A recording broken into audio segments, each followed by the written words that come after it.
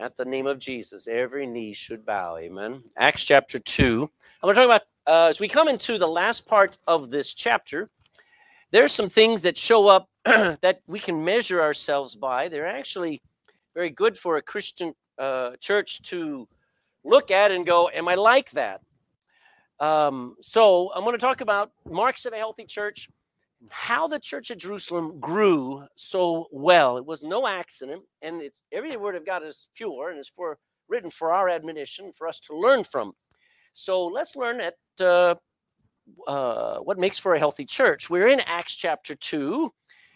It's still the day of Pentecost, and a small group of about 120 believers gathered in an upper room there in Jerusalem, and they're starting to stand on their own 2 feet.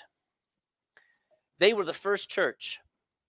A church is an assembly of believers that have been called out of the world and gathered together to show that Jesus works, that he is Lord. They have prayed and they have waited on God to empower them to live differently than they ever lived before. Think about that. They spent 10 days saying, God, we don't want to be the same. We don't want to be as we always been. We want to be like you. And so they prayed and they waited.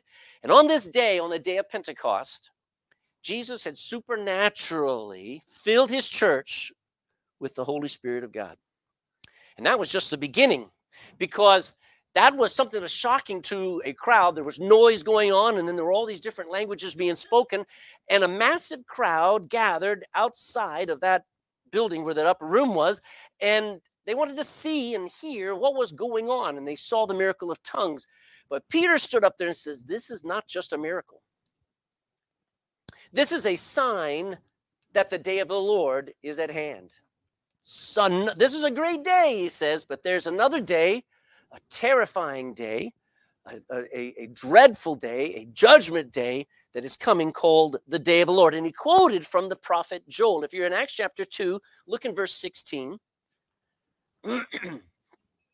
Acts 2:16, but this is that which was spoken by the prophet Joel. Everything going on was prophesied. Verse 17, it shall come to pass in the last days, saith God, I will pour out of my spirit upon all flesh, and your sons and your daughters shall prophesy, and your young men shall see visions, and your old men shall dream dreams. And on my servants and on my handmaidens I will pour out in those days of my spirit, and they shall prophesy. And I will show wonders in heaven above, and signs in the earth beneath. Blood and fire and vapor of smoke, a lot of destruction. The sun shall be turned into darkness and the moon into blood before the great and notable day of the Lord come. And it shall come to pass that whosoever shall call on the name of the Lord shall be saved. So the day of the Lord was a terrifying day, a day of serious trouble and of wrath. And no amount of religion or praying or money or power could save anyone. Only the Messiah, only the Savior, Jesus Christ, could save them. What was interesting was they knew who Jesus was, but they had just murdered him. So it's kind of interesting in their minds. Peter's saying, you murdered the Messiah. And to them, they're like, then there's nothing, we're doomed. We have no Savior. And then Peter says, when he comes back here, Jesus got up again, which is even more terrifying, because does Jesus hold a grudge? I mean, they murdered him. So they're really scared. And that's in Acts 2:37. If you notice, jump down to verse 37. It says, now when they had heard this, all of these things, Jesus is coming back. It is his day, the day of the Lord. Well, they were pricked in their heart, and they said to Peter and to the rest of the apostles, men and brethren, what shall we do? That's a good question. That's when Peter said, Jesus can save anyone. Jesus is willing to save anyone who would just call on his name. You don't have to do anything. You've done everything wrong. Don't worry about trying to do everything right. Just call upon him. Look in verse 39. We did all this last week, for the promise is unto you and to your children, and to all that are afar off. That means us. Even as many as the Lord our God shall call. Now, verse 41, he goes on, and with many other words did he testify and exhort, saying, save yourselves from this toward generation. At that moment, 3,000 people responded. That's a crowd. That out of that massive crowd, 3,000 men and women came forward up to Peter and James and John and all of those 120 disciples. And that little baby church in Jerusalem got moving. Now, I've titled our study through the book of Acts, The Church in Motion. Sometimes we're very comfortable in our Christianity. We sit at home and watch it on YouTube. And we come to church and we sit at church and we watch the pastor. And we're not moving. And the church is supposed to be in motion. This is our example. And we're going to follow that example this year. So let me pray one more time. I just feel like we need to get very close to the Lord. Father, help us this morning to have your presence here and to speak loud and clear in our hearts. God, we're saved. We know we're saved, God. There are people in this room who are born again, bought by the blood of Jesus Christ, but we're not in motion. The world has quenched that fire that used to motivate us. And we're not as excited. We're not we're not active, and we should be. So as we look into these words, God, I pray, as only the Word of God and the Spirit of God can do, change our hearts. Get our feet in motion. Help us to have beautiful feet again. Help our lips to be used, our words to be helpful, gospel words. Help us to turn our world upside down in this generation, Lord. And if there's anybody in this room who's not saved, God, I pray they realize the gospel is open to them. We don't have tomorrow. We have today. And I pray that somebody would get saved today. In Jesus' name, amen. All right, so why study this chapter? What are we looking for? We're looking for a pattern. We're kind of measuring up and saying, all right, do a checkup. All right, now, doctors aren't very smart. They have usually books that tell you, all right, you need to expect this many beats per minute of a heart for it to be healthy. We need a person who's healthy has this many breaths emit, that they have this much oxygen in their blood. So the charts say this person is healthy or not. And we have a chart that we can compare to, and it's in the Bible.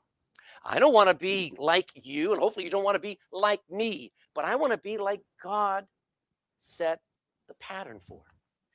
I've dealt with several Catholic priests who, whenever we would go through the gospel, I would quote from something and say, that's what the church is about. That's how simple the Lord's Supper was. But that was a primitive church. That was their phrase all the time. And I was stumped by that till one time this priest said, we don't follow the primitive Christianity. And I said, I finally figured out where to go with that. And I had an answer. I says, it's not a primitive Christianity you're looking at. You're looking at the pattern of Christianity. That's our pattern. If we ever get away from that pattern, we're no longer Christian. Does that make sense? You understand what I'm saying? So we're going to now do a spiritual checkup in the scriptures. There are so many unhealthy churches today. There are churches where people, it's amazing they even come. They're depressed, they're down, they're discouraged, they're defeated, they're weak, and they're powerless. They're so quiet that even a church mouse is bored. There are also churches that are exciting, but they are so doctrinally different than what the Bible teaches that the spirit that's in those churches is neither holy nor is it right. Now, what I want is for our church to be a strong, healthy, vibrant, Bible-believing, Christ-honoring church. So this morning, let's learn about this church in Jerusalem a bit. Now, this is not the only church to learn from. God recorded for us the church at Antioch and characteristics of that one, the church at Ephesus, the church in Berea. All of these churches, as simple as they were, are our pattern to learn from. These things were written for our learning. Let's take some time and make sure that we become just like them. So we're only going to look at the first four. There's several things we're going to see in here. If you look in Acts chapter 2, we're going to start in verse 41. And these four big ingredients to a healthy church. Start there in verse 41. Then they that gladly received his word were baptized, and the same day there were added to them about 3,000 souls. The first thing you'll notice there is the word glad. Do you notice that? Now, this was the group that just sat there and were trembling in their boots. They were afraid we're doomed. If you remember last week, The preaching about the day of the Lord is not a fun subject. It is a terrifying subject. And when these men and women stood there by the thousands hearing Peter preach, it struck them to the heart. They knew the prophecies of Joel. They knew that the day of the Lord was a guarantee, just like everybody today. People say, I don't believe in God. But you ask them about Judgment Day, whether there's a final judgment, say, yeah, I don't know if I'm ready for that. We know we're all going to have the books balanced one day. We know that we're going to have to answer to God in our heart of hearts. We know we're in trouble. And those men and women were terrified at the thought of, we have no Savior. And when Peter preached and told them, yes, you do. He's alive and well, and he wants to save you today. And at that moment, they got glad. They gladly received his word. You see, from that moment on, church was not something they did. It was something they enjoyed. I grew up in a family that went to church sporadically, rarely. It was something we did at Christmas and at Easter. Anybody else like that? It was something we did. But the day I got saved, it was something I enjoyed. As a matter of fact, I told you about 100 times, I wanted to move into the church, or at least move in with the pastor. I love church. You see, these people gladly received what Peter was preaching. Peter wasn't tickling their ears. He wasn't patting them on the back. He wasn't saying, you're good, boys and girls. Oh, what a wonderful job you're doing. No, he said, you're doomed. You're in trouble. The wrath of God is coming. That brought about revival in Nineveh too, didn't it? So sometimes you say, Pastor, you're being harsh. That's just a negative message sometimes. Yep, because it works. You can't always just say the nice things, especially from the pulpit. And that crowd, hearing such strong preaching, were still enjoying it. Amen. And it's something about being a Christian that says, it's in the book, it's right. They gladly received his word. These 3,000 men and women were transformed in a moment from terrified men and women to excited and thrilled and glad believers. For the first time in their life, they had peace with God. Look, hold your place here and go to Romans, just to the right a little bit. Romans chapter 5 and verse 1. You have to remember, these devout Jews 3 times a year came to Jerusalem. They made the trek, sometimes over 1,000 miles from far away, came to Jerusalem. They brought their offerings. They brought their lambs, the bulls, the goats, all the different offerings, sometimes with flour and different gifts. And they did it trying to find peace with God. And the Day of Atonement, all of the sin and the record that they had accumulated that year was rolled back for another year, but it was never removed until today. Romans chapter 5 and verse 1, therefore, being justified. Justified means brought to zero. Your record was removed. You were pardoned, being justified by faith. We now have what? We have peace with God, not through our religion, but through our Lord Jesus Christ. No wonder these guys were glad. And by the way, according to Galatians chapter 5, it says, but the fruit of the Spirit is love. What's the next one? Joy. Yes, ma'am. Woo! Peace, long suffering. Just keep going. It gets gooder and gooder. So joy is a byproduct, a result of the Holy Spirit in your life. If you come to church and it's there's nothing here, I'd wonder, is the Holy Spirit there? Because if somebody's preaching the Bible, if somebody's telling what's true, if somebody loves you enough to be honest with you, you ought to be glad. That's the safest place to be. You don't want to be where everybody says what we all want to hear. That's a politician. So these gladly believed what Peter was preaching. Gladness is an excitement, an anticipation of what is coming next. I asked the kids, here comes Chloe. Chloe comes in this morning and says, we're going to get a prize today. Because they were going to sing and then they get a prize later and stuff like that. That's gladness.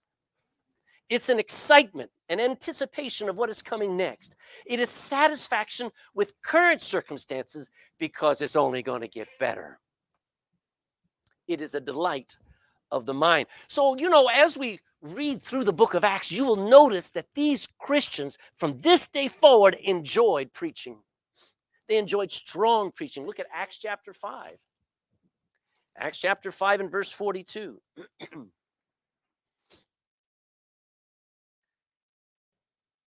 And daily in the temple and in every house, they ceased not to teach and preach Jesus Christ. They couldn't get it enough. Sometimes they would preach through the night. So much, it says, Paul preached until midnight until a guy fell out of the upper loft and broke his neck. And he had to go over there and raise him from the dead. Sometimes preaching is so good it just keeps going on. And by the way, in the rest of the world, I know we live in Europe, and I know our schedules are so important. We got to be finished by noon and all this stuff. But in the rest of the world, when somebody's traveled by foot 16 miles to come to church, they don't want to go home until nightfall. They want to stay and get all that they can because they're not going to be with other Christians for another 7 days. So they enjoyed preaching. They enjoyed each other's company. We call it fellowship. It's like having a family you never knew you had. They enjoyed praying. You say, praying? Yeah, praying. You know why most people don't enjoy praying? They don't know how. They don't know who they're talking to. They don't know that he's really listening. They say, well, I don't get my answers to prayer. Spoiled brat. Don't worry about getting answers to prayer. Worry about getting close to God. Worry about having time with God. The Bible says if you delight yourself in him, he'll give you the desires of your heart. You see, we worry, well, I desire my delights. And the Lord says, no, desire me, and I'll give you whatever you ask. Because your delighter, your desirer, the heart, will desire the right things. Praying, soul winning. They loved preaching the gospel to everyone. They loved inviting people out of church. Church was, I'd never invite anybody there. Bring them. I am a product of somebody inviting somebody to church. I would somebody tried to give me the gospel one night on a Saturday night back there in 1980. And this woman tried to break through this thick skull and tell me I was lost. And she got my attention, but I didn't get saved. I couldn't add 2 and 2 together. So she said, why don't you come out to church? So I came, and that first week, I sat there all over my head, man. I didn't know which way was up on the Bible. I had no idea what the man was saying. I just knew everybody enjoyed it. And I came back the next week. And then I came back the next week. And I came back 8 weeks before I finally went, he's talking about me. And the Holy Spirit got a hold of my heart. It happened because somebody invited me to church. They enjoyed soul winning. They enjoyed giving. God loves a cheerful giver. That was first century Christianity. How can we think we can do better? We need the same joy they had. Second thing, back there in Acts chapter 2. We're still in verse 41. Another ingredient to a vibrant, growing, healthy church is baptisms. Acts 2:41, it says this, then they that gladly received his word they got baptized. The same day they were added unto them about 3,000 souls. 3,000 adults stepped forward out of that crowd and without hesitation asked to be baptized in Jesus' name. That's a crazy thing, man. They were now followers of Jesus and were willing to get publicly baptized to show it. And I think it kind of must take an hours to baptize 3,000. There are 120 people there to be able to baptize them. So if they did 25 an hour, I mean, it still takes hours and hours. That's a lot of people. Can you imagine the joy on everybody's face, watching all those people wanting to follow the Lord, coming out from that devout Judaism to being a devout Christian, a Christ follower? Joy. Baptism means immerse, like a biscuit in a cup of tea, okay? Nobody takes their tea, dips their fingers in the tea, and then sprinkles it on their biscuit. That's stupid.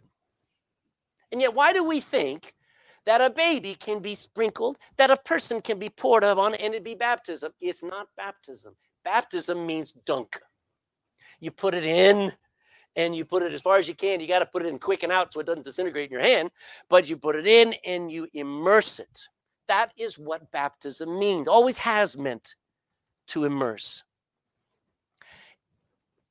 Baptism never washes away sin, though. It's not part of you getting saved or converted, but it is an evident proof that you are saved. Water can never wash away anything in the heart. Yeah, I can clean the fingernails. Need a little brush for that. But it can never clean the heart. Go to 1 John. Go to the right. Still holding your place in Acts chapter 2. 1 John chapter 1. It always bothers me when people come along and say, well, I find the Bible that people got baptized. They got believing, they were baptized. That's right. It's always in that order. Because you believe, and then the next thing you do is get baptized. And the next thing you do after that is you join the church. But joining a church doesn't make you a Christian.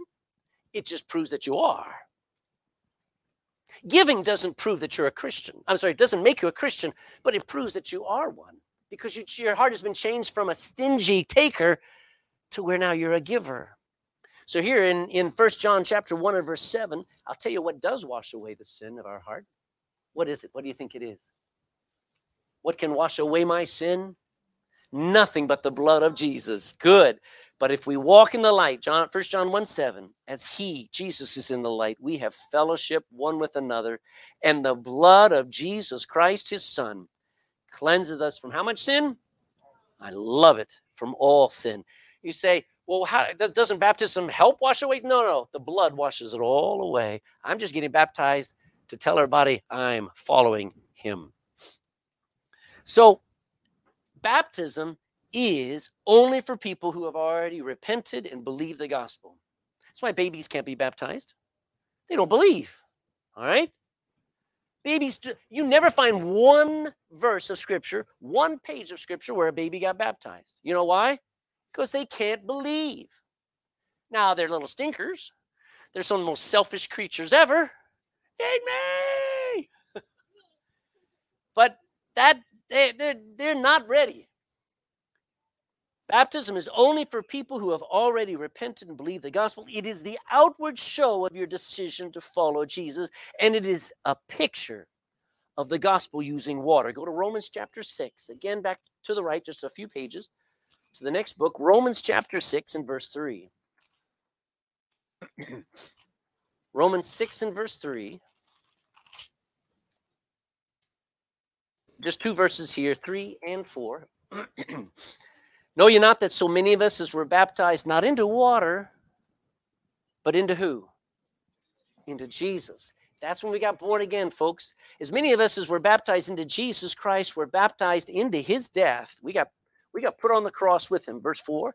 Therefore we are buried with him by baptism, our spiritual baptism, into death, that like as Christ was raised up from the dead by the glory of the Father, even so we should also walk in a new life, in the newness of life. Water doesn't do that to you. Jesus does. And the confusion of that has damned so many people.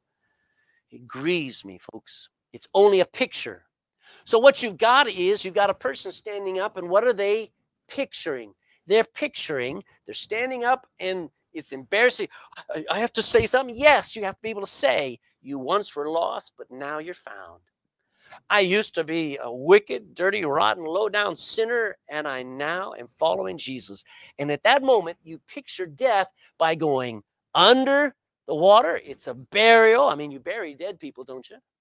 Not supposed to keep them around. They're buried and then resurrected. You pull them back out of the water. That all is showing what Jesus did for you, isn't it?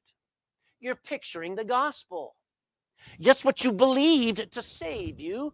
And that is you now saying, my old life is gone, just like when Jesus rose from the dead, he lives forevermore. Now I live forevermore for him. So baptism is a very unique thing that only Christians do. It's not the thing that saves you. It's something that tells the world, I'm saved. And why did they do it? You say, why did these new believers do it? Well, Peter told them to. Peter told them, repent and then get baptized. And you know what they all said? We'll do it. Wouldn't it be great if the Bible said it, we just did it?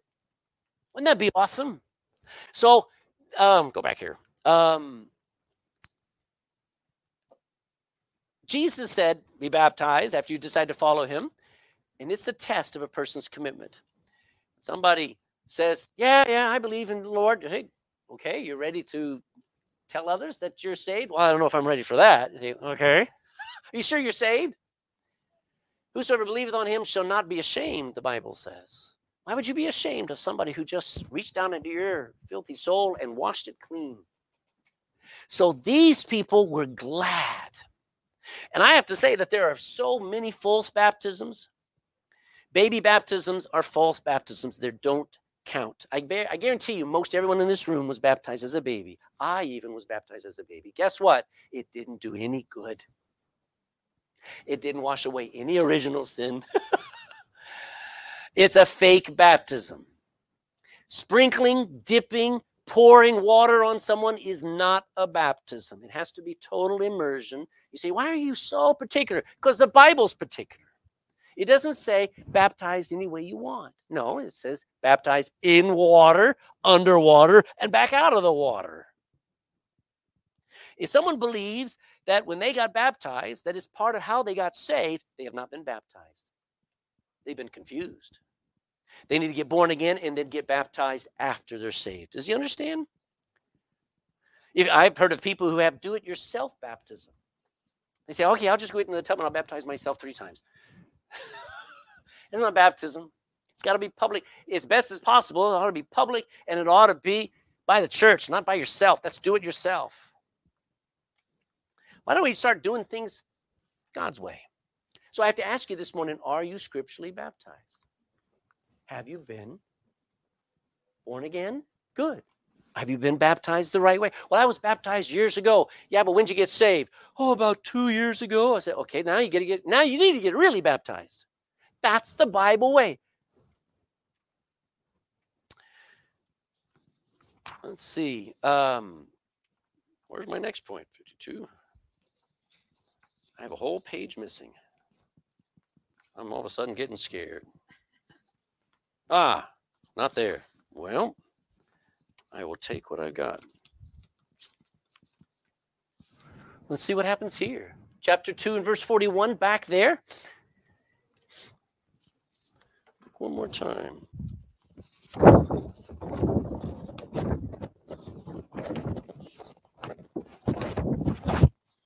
Ta-da! How do you like that? Thank you, Lord.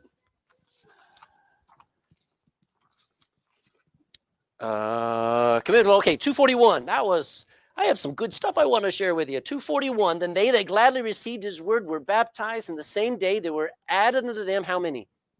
All right, how many did they start off with? About 120, okay? So another ingredient to a growing church is a commitment to the local church. Church is not a crowd on Sunday mornings. Anybody could gather a crowd. I mean, a sports match gathers a crowd, doesn't it? A rock concert can attract quite a few people. A car boot sale can attract a lot of people, right? And just because a lot of people are sitting in a building on a Sunday doesn't mean that they're a church. And it certainly doesn't mean that they're a healthy church. So a true church is what we are 24/7. Whether you know it or not, you are the church. And you're supposed to be that 7 days a week, 24 hours a day. This is not the only time the church exists, folks. We are born again believers in the Lord Jesus Christ, and we are forever, not just on Sundays. We're full-time Christ followers. We've been called to come out of the world on a Sunday or whenever we get together and gather together, but we've been called out ever since we were saved. These 3,000 men and women, after they got baptized, they joined together with those 120 disciples as one body of believers. Can you imagine all those guys, all those ladies and men are dripping wet, and they says, all right, we want to be with you. What a great day that was, amen? All in one day, they have just gone full cycle, and here they are saying, what do we do next? Where are we meeting next? Who's preaching next? They joined the church. They became committed to that assembly. A lot of them were going to go back home. A lot of them were going to go back to Parthian. They were to Parthia or to Egypt or to Arabia, but they were going to join that church, even if it was for a little while. They joined themselves to those 120. Somebody may say, Pastor, I'm only going to be here for 6 months. Say, join the church. What? Yeah. Everywhere you go, you ought to be committed to the church that Christ put you in. Amen. Look down in, let's see, verse 47. Praising God and having favor with all the people, and the Lord added to the church. The Lord put them in there. Daily, such as should be saved. So, when somebody who's in a sports team, when he joins that team, you know what he's doing? He's committing himself to that team, isn't he? When the team is gathered and is training, guess where that player is? He's with the team, isn't he? When that team is playing a match, guess what that player is? He's with his team playing. You say, well, I want to watch this show on... He's got to put it on record, or he's got to do something else and ignore that and be with his team. How come we don't take it as serious as Christians? Do you know we have training times here as a church? It's called discipleship. It's called preaching. It's called men made right meetings. That's training time. And God's people need to say, I'm committed to this church. There's a spiritual battle going on, and there is no way we can win, folks. We already won, but our battles are so flawed and so weak because we're not committed to our team, to our church. It's time to join a church. It's time to join this church. Say, what is church membership? It's when you know you're where Jesus wants you, even for just a little while. Membership is a commitment to other Christians in your area that they're important to you now. Basically, when you join a church, you're telling people that you love that place and those people. It is a public statement that you want to be all that Christ saved you to be and live up to the expectations that Christ has, not just for the individual, but for the church. There is some expectations that God has of us as a church. And it means that you step out of the shadows, you step off the chairs, and into action. Question is, are you a member of this church? If you have been born again and are scripturally baptized and are willing to live right, you see, when you're a member of the church, you're actually saying, you know what? I know I used to do all these things, and I kind of was comfortable with it, but I know they're wrong. And I want to be a member of the church. I need to put that away, and I want to be a member of the church. I want those people to know I love them and that I'm committed to them like they are to me. Today's a good day to join with the rest of the people that are members of this church. If you're curious about membership, there is a leaflet on that table there on how to become a member of the church. It's not a big deal, how to do it, but it is a commitment.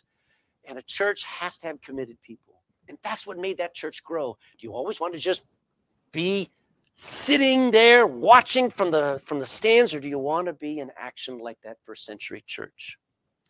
And the last thing in verse 42, we're only doing 2 verses this morning, but verse 42 goes on, it says, and they continued steadfastly in 4 things: in the apostles' doctrine, in fellowship, and in breaking of bread, and in prayer. There were 4 fundamental activities that kept that church going and growing. They were unmoving from apostles' doctrine. They committed to the Bible. Remember, they're listening to the apostles say what Jesus had said. They were hearing the New Testament preached before the New Testament was written. And whatever Peter, James, John, Bartholomew, Nathaniel, all of them, whatever they said, I'm holding to that. If that's what Jesus taught, I'm never going to move away from that. That's steadfastness. Now, we're 2,000 years down the line. What should we be? Steadfast to the same things. We are committed to the apostles' doctrine. I want to be a Bible-believing church till the day I die. I don't want to find some new article, some new internet site. I don't want to find some new YouTube that comes along and says, here's some better stuff to do. There is nothing better to do than what has already been laid out in the scripture. If I just did what the scripture says, the world would turn upside down. I don't need some fancy new guru to tell me what to do. I've got Moses, and David, and Peter, and Jesus. Those are my influencers. I was reading about the top 100 influencers in the world. Did you know there are 2 kids, 6 years old, that have over 100 million followers? 6 years old. And they call them influencers. That's not influencers. That's sad. That's child abuse. Those children are going to grow up thinking the world loves them. My influencers are much more stable. Amen.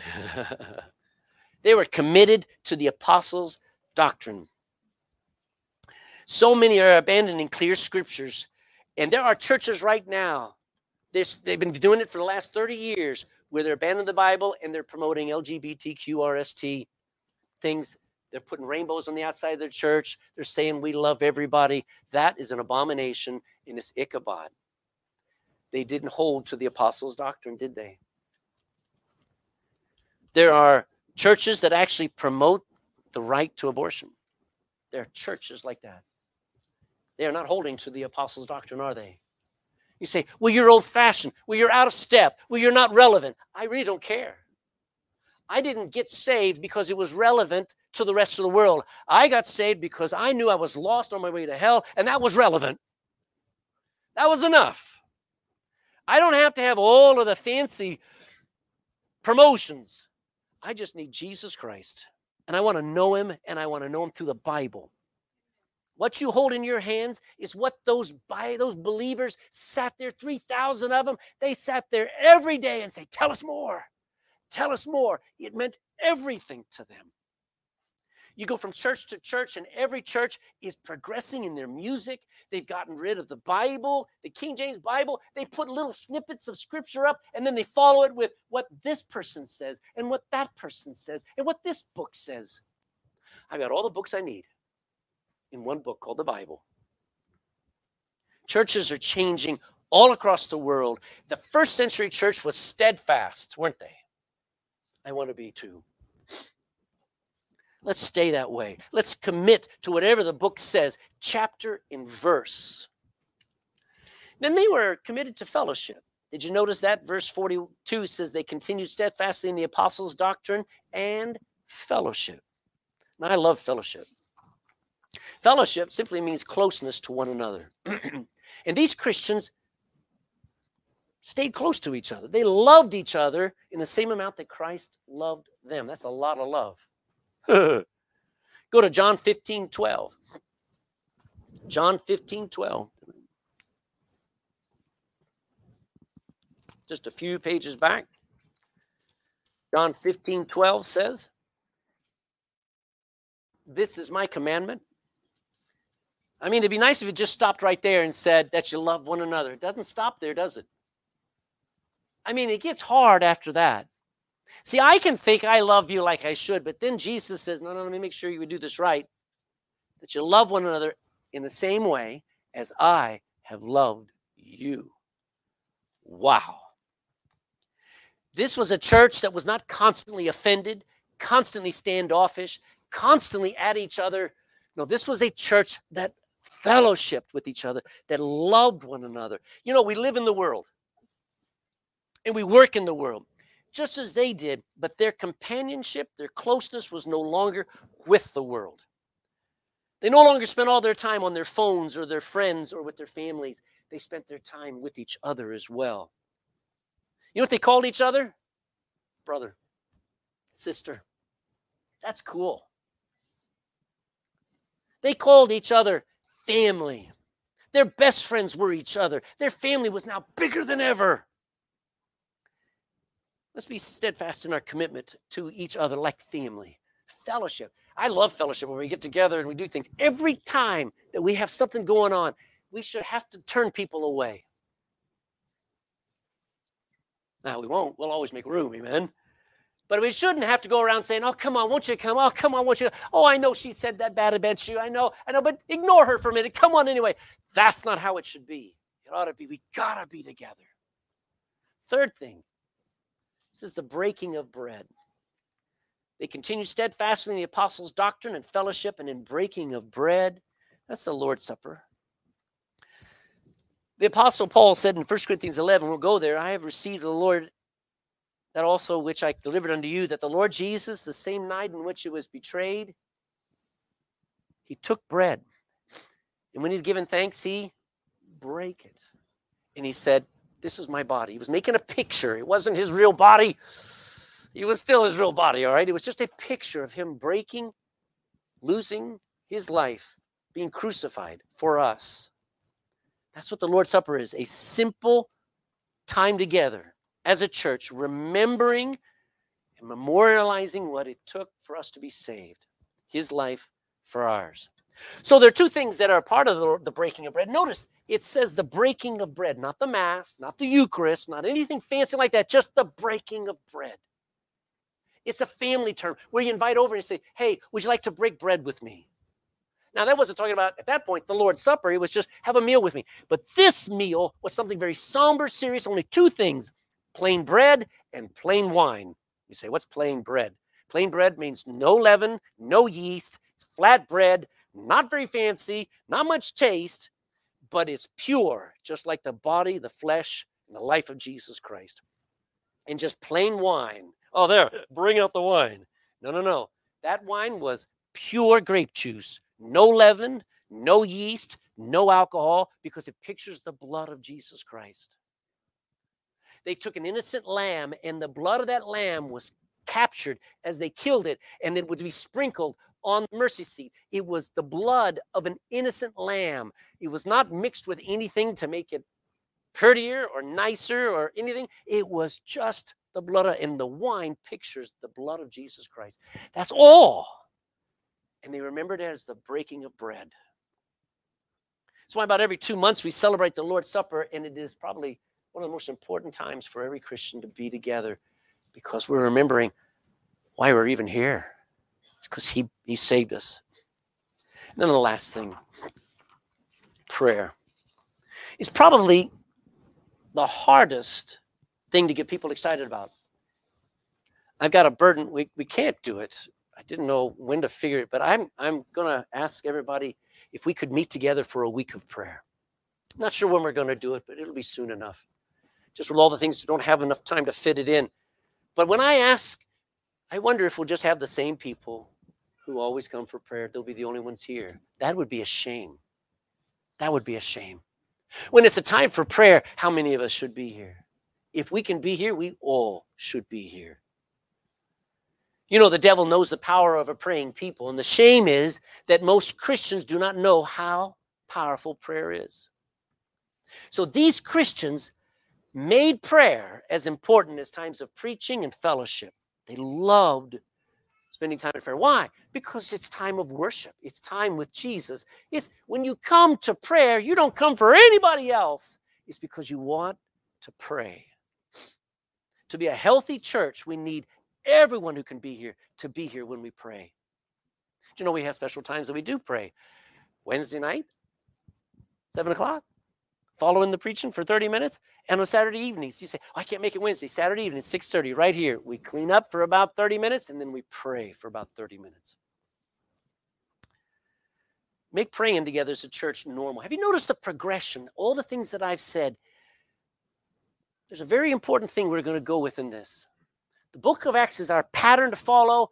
These are important ingredients to being a healthy church. You say, well, I want an exciting church. Believe me, if we did these things, we'd have the most exciting church ever without a dance and without drums. Amen. Every person. Do you know what would make this a great church? Is if everybody who met here was really saved. I mean, saved. There is no church unless they're believers. It's just a crowd. We need to make sure.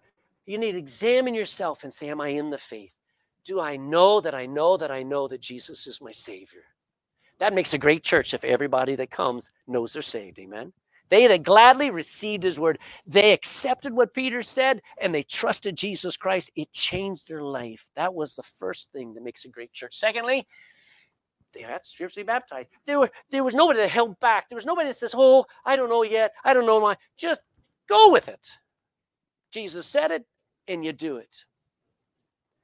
And then they joined the church. Don't just sit in it. Don't just watch it. Be it. Amen? And then they became steadfast and consistent in 4 big areas in learning Bible doctrine and saying, thus saith the Lord, this is the truth. Thy word is truth. I'm sticking with the Bible. I know Fauci says one thing and Putin says another thing, and everybody is worried about what all these other guys are saying. Let me tell you this. I go by what saith the Lord. My heart's at rest. I'm not worried about anything going on in the world because I trust God. Amen? I'm not a fool. I don't sit there, walk out in front of a highway because I'm not just got my eyes closed. But I don't worry about what everybody else is saying. When I've got what God says, I learn what is right to worry about. And there's a closeness. Let's stay together, folks. Let's just say, you know what? I want to make this church my church, and I want to just love them like family. And let's take the Lord's Supper regularly and seriously. We already do, but I wonder how many people don't know how many times they've missed such a service because they were too busy on that Sunday. And let's pray together. Because there's probably some things lacking in your life. Have you believed Jesus Christ died for you? Or maybe you have religion, but you don't have a Savior. Are you ready to get saved today? Talk to me after the service. You say, you always say that. You always push for people to get saved. I don't know if I'm saved. Good. I'll talk to you till the cows come home. I will make sure that you understand, because it's the most important thing you could ever do is to trust Jesus Christ. Not in your head only, but in your heart. Folks, were you baptized as a baby, but there was no difference? That's not real baptism, folks. If you've been saved, it's time to get baptized. Are you a member of this church? Are you a member by your own choice? Or are you just a spectator? And are you committed to following Jesus Christ? Are you committed to prayer? Are you committed to the Bible? Father, Lord, as we look at these things, kind of like going to the doctor's office, getting our height taken, our weight, checking our heart, checking in the ears and the mouth, all that checkup is sometimes, it's no fun. Really, it's good for us. It really helps us because we need to know. We can't just go through life and ignore the coldness that's in our heart. In the hesitancy that we have, the coolness to the gospel and to preaching and to soul winning and to everything about Christianity. We, just because we're saved, ought to be the most glad people ever. So put the joy back in our hearts, Lord. Help us to enjoy the things that matter, Lord. We're a spiritual entity. This church is not the building and the bricks. It's the people who have been saved and have purpose in their life that is eternal. So, Lord, if there's somebody who's not saved, I pray they come talk to me. If somebody needs to get baptized, Lord, we're going to baptize in a few weeks. Pray they talk to me. If they're not a member of this church, if they want to become a member, let's get the process going. Would just everybody look around and say, I love these people. These are my people. And thank God they love me. Pray that we would just stay steadfast in our commitment to the fellowship that we have here, especially to prayer. Lord, these are things we need to do and not just believe. In Jesus' name I pray. Amen. Will you stand with me?